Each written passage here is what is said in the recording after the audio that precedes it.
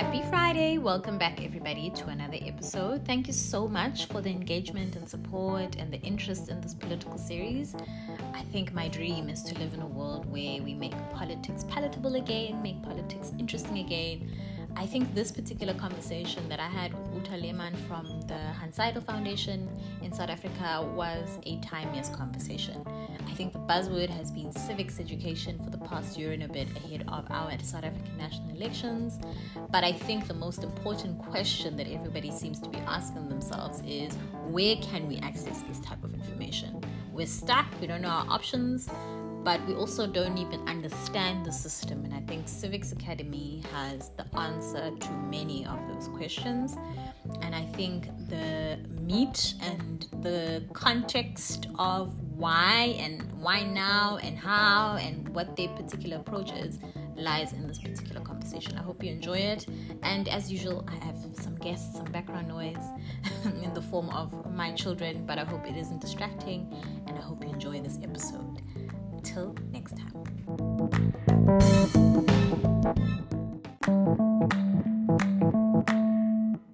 Hi, my name is Uta, and I work for the Hans Seidel Foundation, which is a political German foundation, a German political foundation that's operating amongst other countries here in South Africa.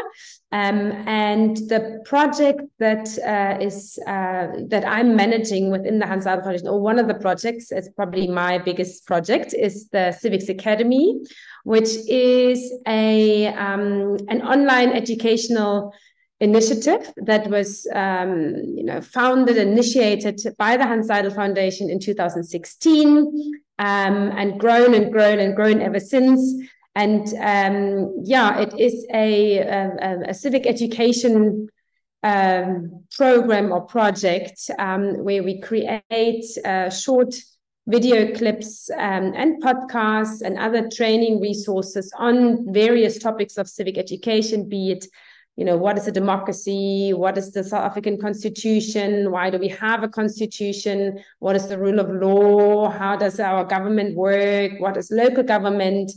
What is the role of, like, to the point, like we talk about what is the role of a municipal councillor? What are municipal services, but also what does a responsive citizenship mean? How can we participate in this democracy? How can we shape democracy? And so on. So we've got different series of videos where we try to explain these very complex topics in an easier and more accessible way using animated videos. We also create other training resources like manuals, training manuals, and lecturer handbooks that they can use to teach these topics in different institutions or at different events. And then we obviously collaborate with a variety of stakeholders within the field of education, so the Department of Higher Education and Training, the Department of Basic Education, but also other political institutions and NGOs. This is in short, and I am managing the Civics Academy. It's a very small project in terms of human resources. And quite a big project in terms of outreach. We're very active on social media. We're trying to use all different social media channels to reach out to each and everyone, to empower them to be responsive and active citizen and shape that democracy that they live in. Yeah, and I think your last bit about shaping the democracy we live in, I think a lot of people underestimate their own role. And in the conversations I've been having throughout this research process, but even, beyond that, even in personal conversations with friends, where people get stuck is in the how. So seemingly there's this influx of information, or there's this perception that they just don't know where to start. So where's my starting point? How can I even know how to participate politically if I don't even understand what my role is, the significance of my role? And then I get very overwhelmed by all the various manifestos with all this political jargon. So I think the work that you're doing is wonderful, and a lot of people are just not aware of it, I think, So to this bit about trying to make people understand their own responsibility in shaping a democracy, what would you say is the cost of South Africans continuing not to participate politically? Yeah, I mean, obviously successful democracy depend on active participation of informed citizens. And civic education is aims to inform and to empower citizens to fulfill this role. And if we don't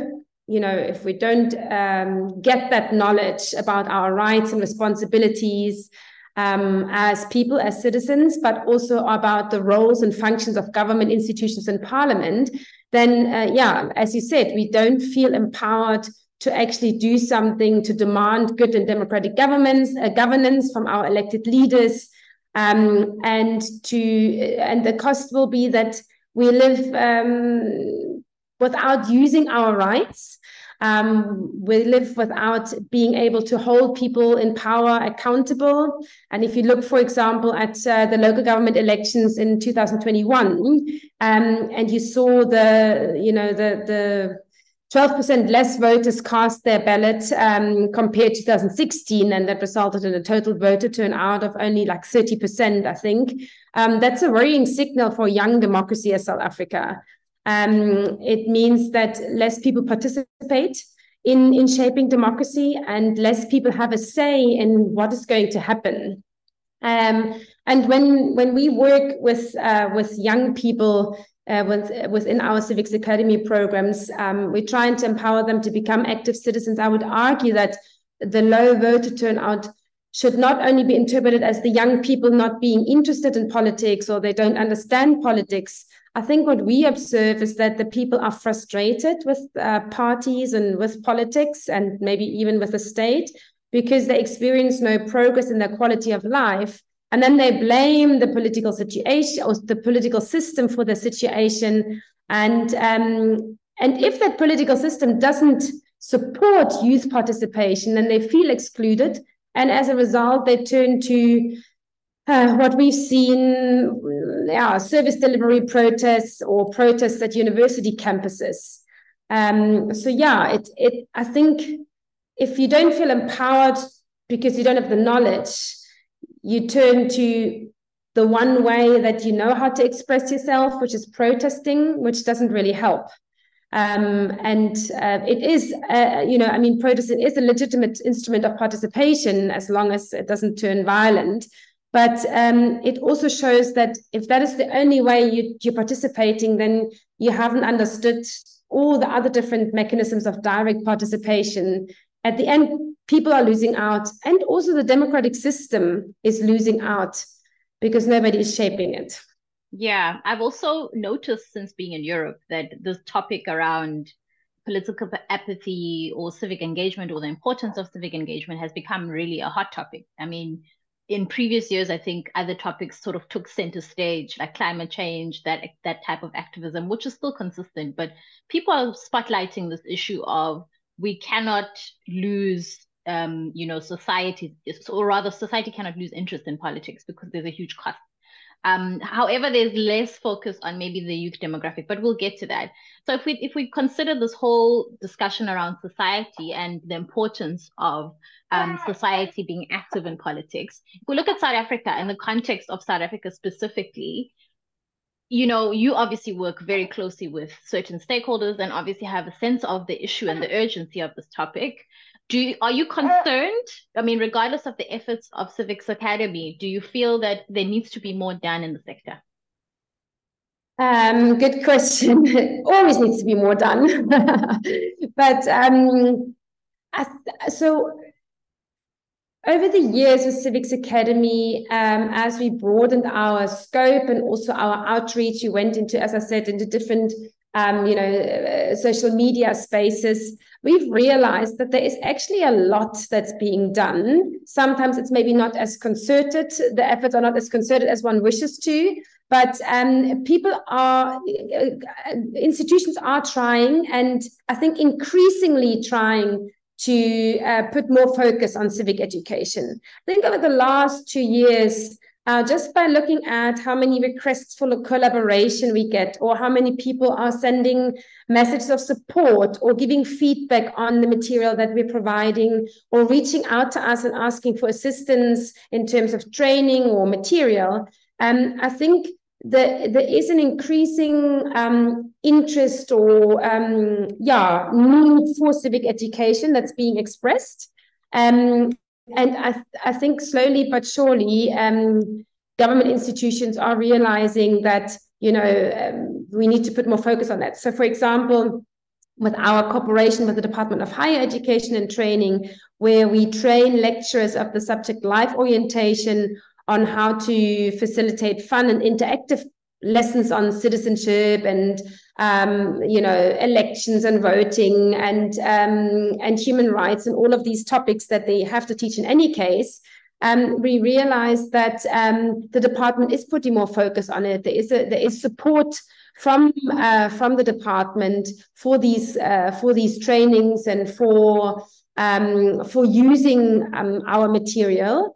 And we see that other institutions like the IEC, the South African Electoral Commission, is reaching out to train up their staff, and not only their staff that does outreach work like electoral outreach themselves, but also other staff that are employed in different areas of the IEC have been trained on civic education to empower them, and they would then carry it out take the information and take it to their own communities to empower a more responsive citizenship, or to enable a more responsive citizenship. So I do think I have hope. I do think over the last 2 years, we've seen from our side an increased interest in civic education and in getting this right. Yeah, I definitely have also felt it within the youth demographic, that there's on one side the frustration that you spoke of earlier, that maybe it's rooted in frustration, but that young people are actually really invested and interested to know how and where to start. I think now the conversation has shifted from, oh, I don't know where to vote, to, okay, how do I get started? Or, I mean, rather, I don't know who to vote for, to now, okay, let me actually inform myself. Let me talk to people who are in the sector. Let me look online. Yeah. So there definitely has been a shift. And I was speaking recently with Spamandla Mhlongo from the Democracy Development Program in Durban. And we spoke about the importance of doing the work beyond the ballot box, so that civic education isn't just merely, voting or casting a vote, not to undermine that process, but that people start to understand that you're coming into some kind of contract with the government and you have the right to hold them accountable, and you're empowered to, because you understand what you did, that act of voting, what it means, who you voted for. You start to also invest in the processes. Okay, so if I vote, what does this now mean? It's a nice sort of ripple effect that comes from that. So touching on the importance of civic education in general, what was the motivation behind the methodology for Civics Academy? So you have obviously really great visuals online, they're really easily accessible, but what was the thought process prior to that? That would be just interesting to know.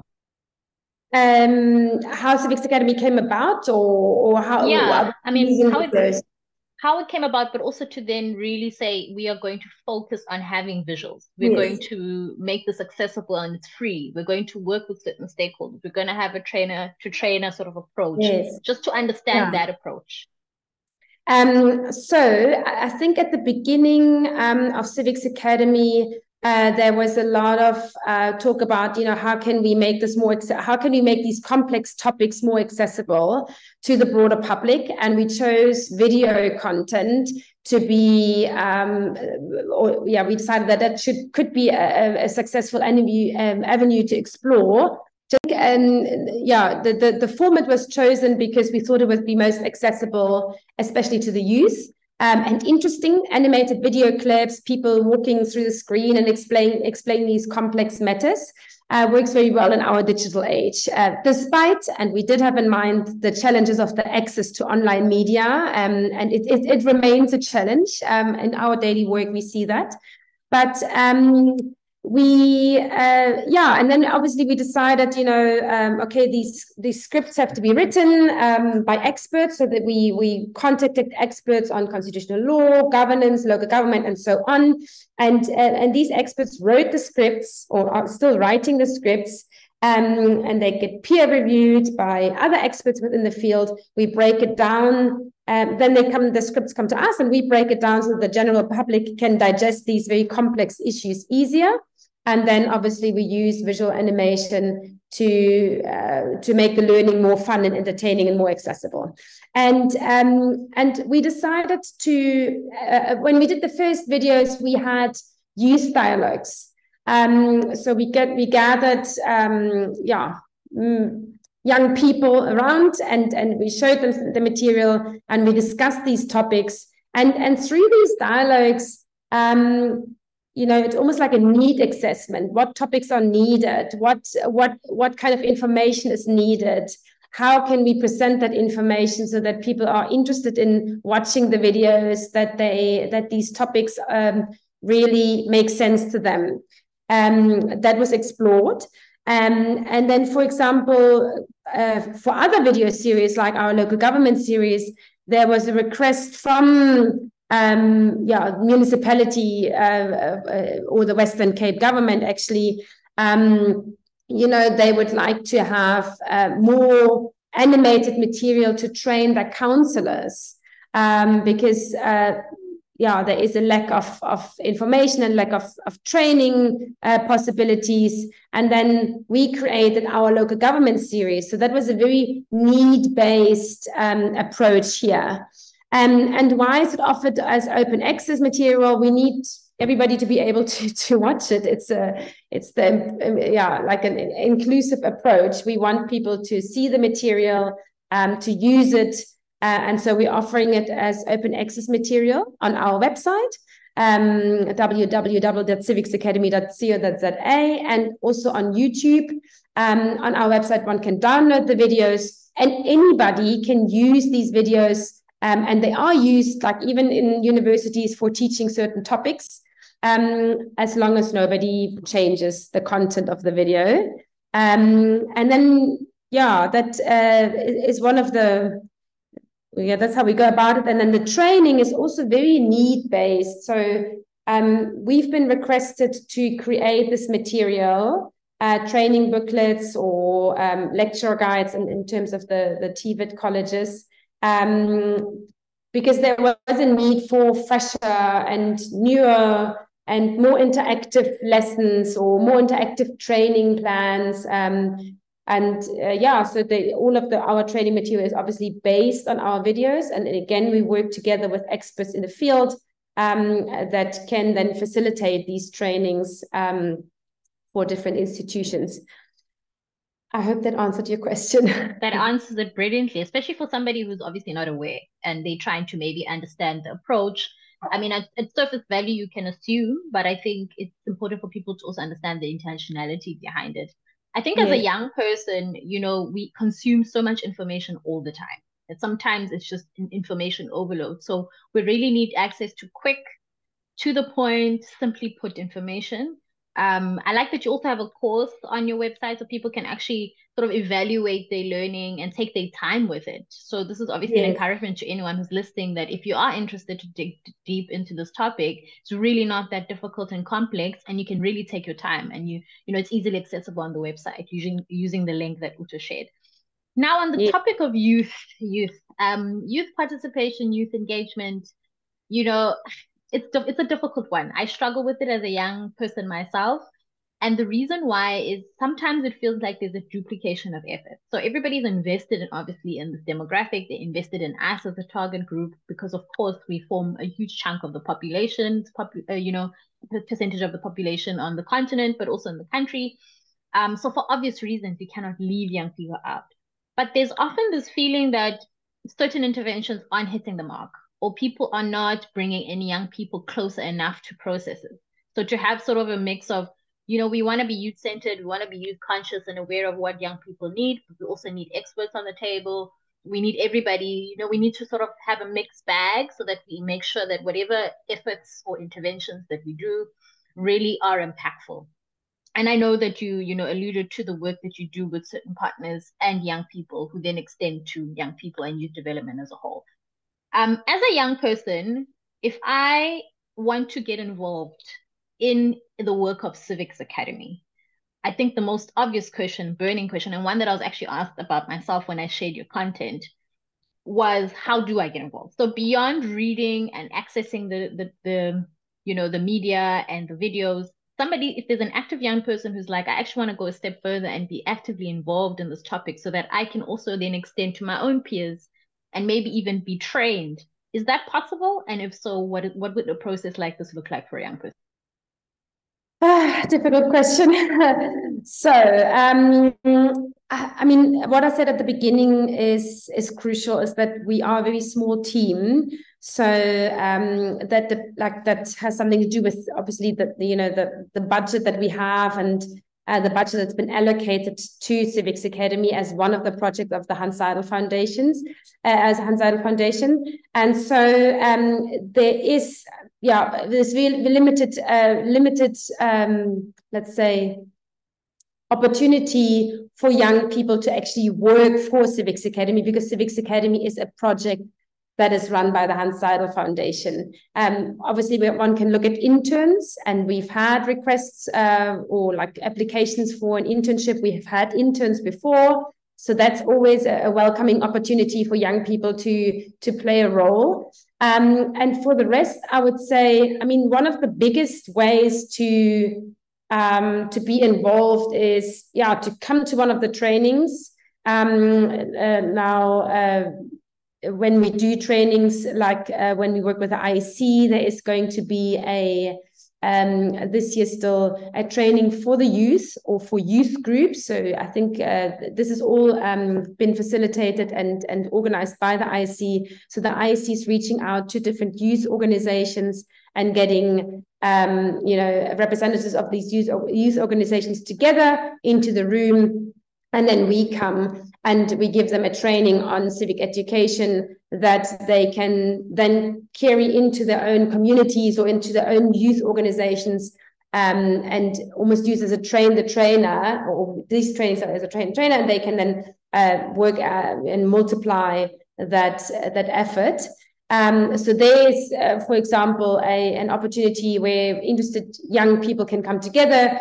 There are other opportunities. We work together with the Department of Basic Education. They do, especially now in the run up to the elections, these jamborees where they get high school students from different high schools together to some kind of events or interventions, where civic education is going to be part of the program, or voter education, and hopefully Civics Academy can play a role, or we've been talking about Civics Academy making some kind of presentations, but actually handing this over to the young people. So we are busy trying to get students from TVET colleges that have been trained on our material to use their knowledge and their expertise, and go to these jamborees and then train their peers or interact with their peers on these topics.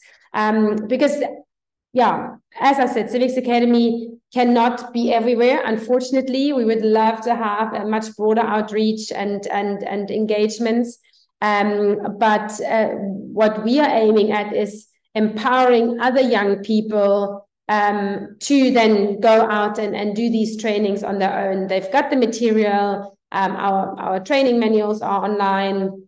One can adapt them to their, to their own needs and their own communities. And our videos are online. So we hand out the material, and hopefully young people will take it and take the initiative and say, okay, you know what? I'm going to organize a training myself for my own community or for my own youth organization, using the material and the handbooks that's available to me. Yeah. Sorry to cut you, Uta. You can finish. No. That was no. I actually finished my thought. So I had a thought. The one last sentence I want to say. We in the past, when Civics Academy started, we were a lot more grassroots oriented. We worked with small organizations and did a lot of, as I said, youth dialogues or youth trainings. And those trainings were small, or those interactions were small, and it was difficult for us to measure the impact. How much did they actually carry out into their own organizations or communities? And so we did shift the focus a little bit and went into more institutionalized engagements, because here we can measure the impact much better. And once civic education is, I find, is institutionalized, like part of curriculums in schools or colleges or in other training institutions, then, you know, the outreach is obviously much broader. And then, yeah, we can measure by, okay, we've given the material, we've given the trainings, it's part of the curriculum. Now, you know, where does it lead to? Where does it go to? What's happening? Whereas when we just worked with like a youth group of 10 or 20 people that maybe didn't have the means, it is important and still stays very important. There are so many organizations that are already doing that. And we decided to go into the more institutionalized spaces and actually trying to get a focus on civic education as part of a school or college curriculum. Yeah, and the institutionalized method is the most sustainable, right? It's the most sustainable route. It's also the one that I think people tend to underestimate. I think people tend to think the, you know, person to person, which, like you're saying, is important. But if you want to do work like this that will live on way beyond the academy, you need to really institutionalize it into organs, into actors who are already doing the work, and you're just sort of adding to it. Exactly. I think it was important for you to also contextualize your limitations, because I think this is also another misconception. You know, somebody may see Civics Academy and think, oh my gosh, I can work here, or oh my gosh, I can do X. And not to say, like you're saying, you're not encouraging it, but you clearly stating where your limitations are.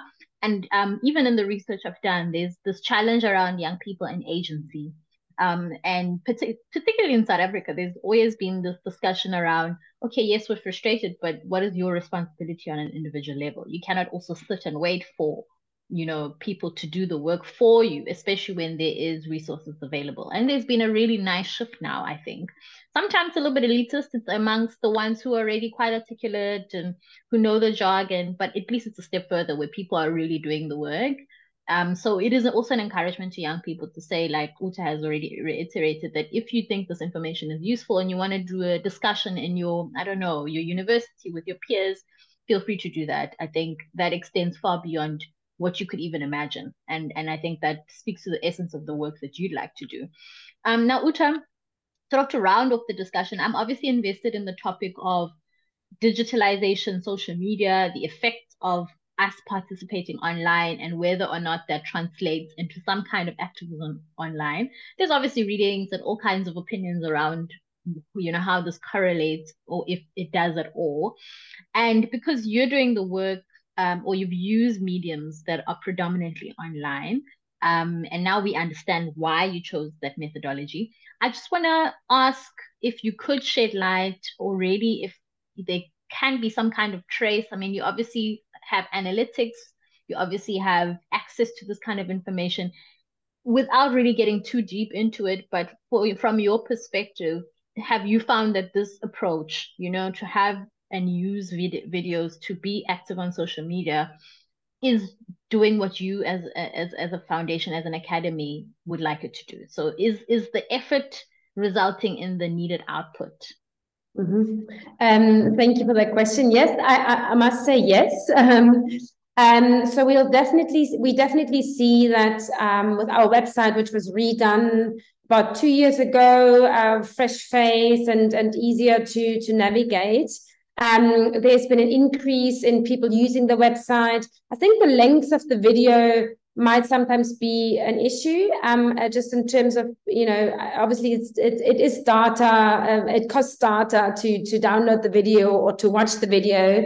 So what we've done is to counteract that, we have created snippets, produced snippets of the video. So where we cut the 7-minute long video short into like 2 minutes or even shorter snippets that can be easier distributed on social media like Twitter or Facebook or Instagram, but are also not as not as data intensive to download or to watch.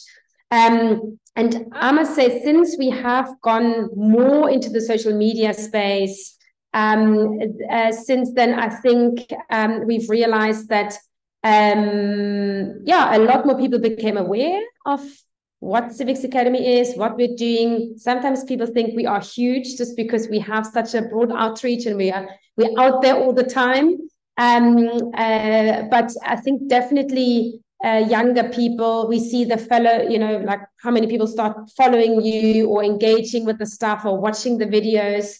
It is for us the right way of doing it, or as it has been a successful way of getting the material out there. We, however, do see limitations in terms of communities that have not access to internet or access to tools like a laptop or phones or data, that they have been left out, or it's a lot more difficult for them to access our material. And I've mentioned to you before, we are in the process of exploring the possibility of a zero-rated website, which could help with access.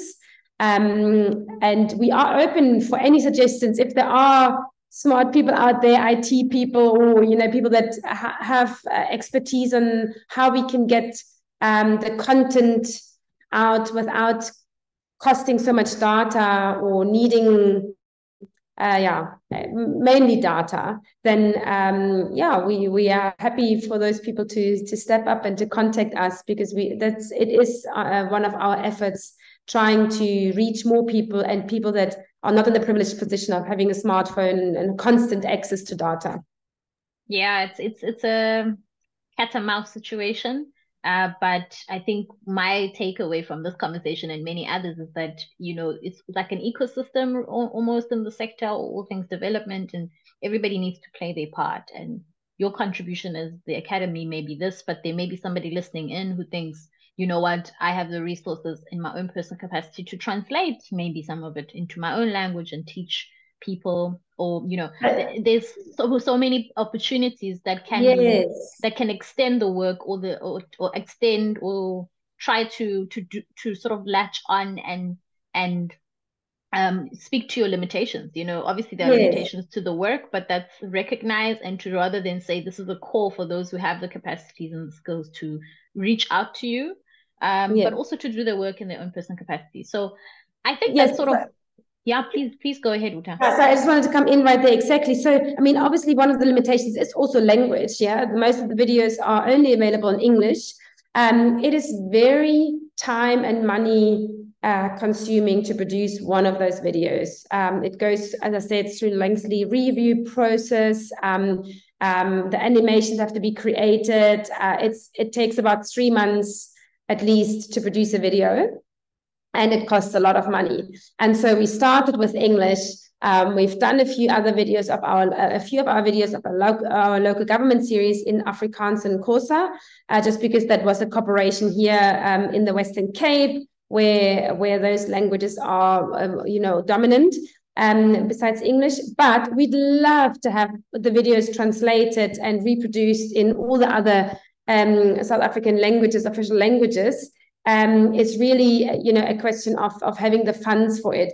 There is a bit of talk with Parliament TV of maybe collaborating on translating these videos, and in that way making them more accessible to other communities and to other language communities. And there is also the thinking about putting them on TV. So we've done that for the month of April. We had a short collaboration with the Department of Basic Education, where they used our videos as fillers in between their program. So they would, have one of their shows, and then there was like a 7 or 10 minute gap or 5 minute gap, and they showed one of our videos. And we haven't received the statistics yet from them to see, how many people actually watched it and what was the feedback. We're still waiting for that. But that was, I thought, was also a great way of bringing it out there to communities where internet is not as available, or smartphones. Not everybody has a smartphone or has data, but they can watch it on public TV. And now the same thing is happening with Parliament TV, who also approached us and said, you know what, we'd like to also use these videos as a great filler in between Parliament sittings. So we're exploring that route just to reach more people and to get into a little bit, into different spaces. Yeah, and it's so important. I mean, I'm thinking about some of the most random things I used to learn as a child just by watching TV, or listening to the radio. So I think to make it even less intimidating, these mediums or these pockets, or like you're saying, fillers are actually really clever to share this type of information. So I just want to reiterate again, I really think the work that you're doing at Civics Academy is really great. I was excited when I found out about it, because even I, as a political, I have a political studies background, and I'm constantly engaging in the topic. I've often found it really difficult to simplify it.